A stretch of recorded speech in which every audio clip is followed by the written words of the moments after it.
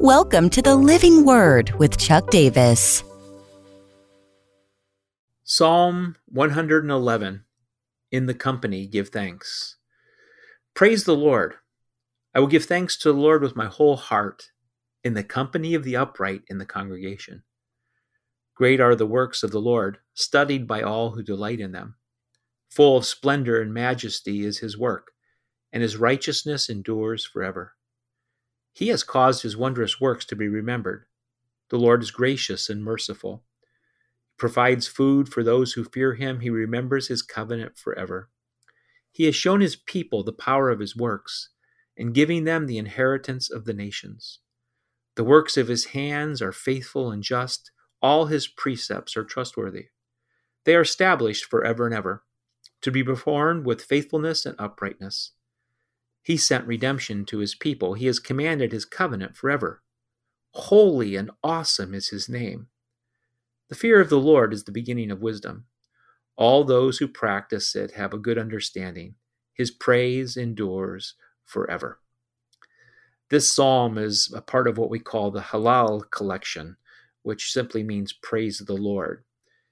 Psalm 111, we see that we are to praise the Lord and to give thanks because of his mighty acts in history and for his people.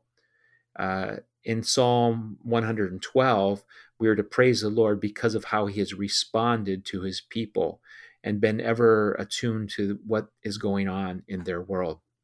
It's a call to give thanks with the whole self. All of my heart will give thanksgiving to the Lord, my whole heart, but also the whole community. It's collective praise that is happening here.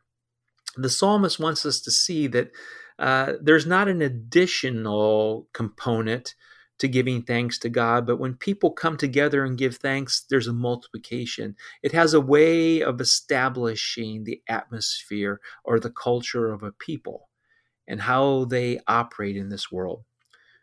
Verses 3 and 4 have all the language of covenant loyalty of God. His splendor and majesty and his righteousness endure forever. He has caused his wondrous works to be remembered. The Lord is gracious and merciful. He is in the process of declaring this over us as his people repeatedly. Verse 7, the word works comes up 5 times.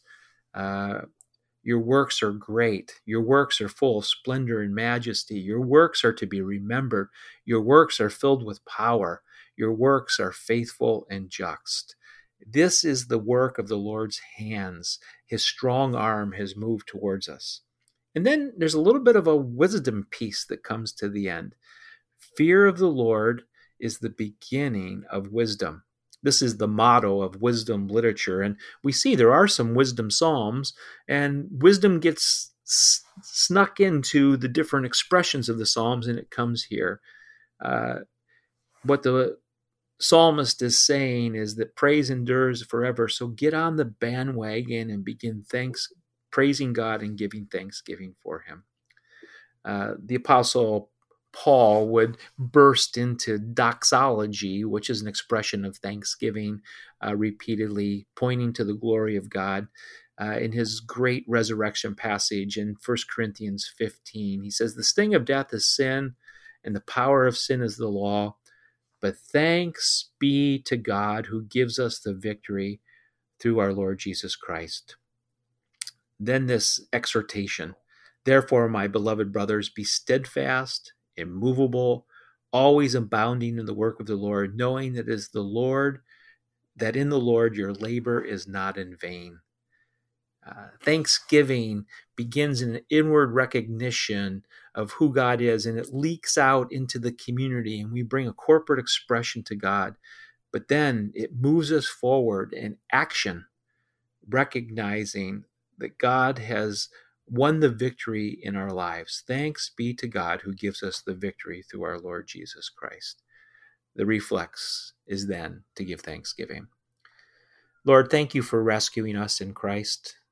Thank you for giving us these scriptures, thousands of years of people acknowledging you and looking to you. We join that great corporate expression that the whole community would be engaged in it. We give you collective praise and thanksgiving, for you are worthy of it.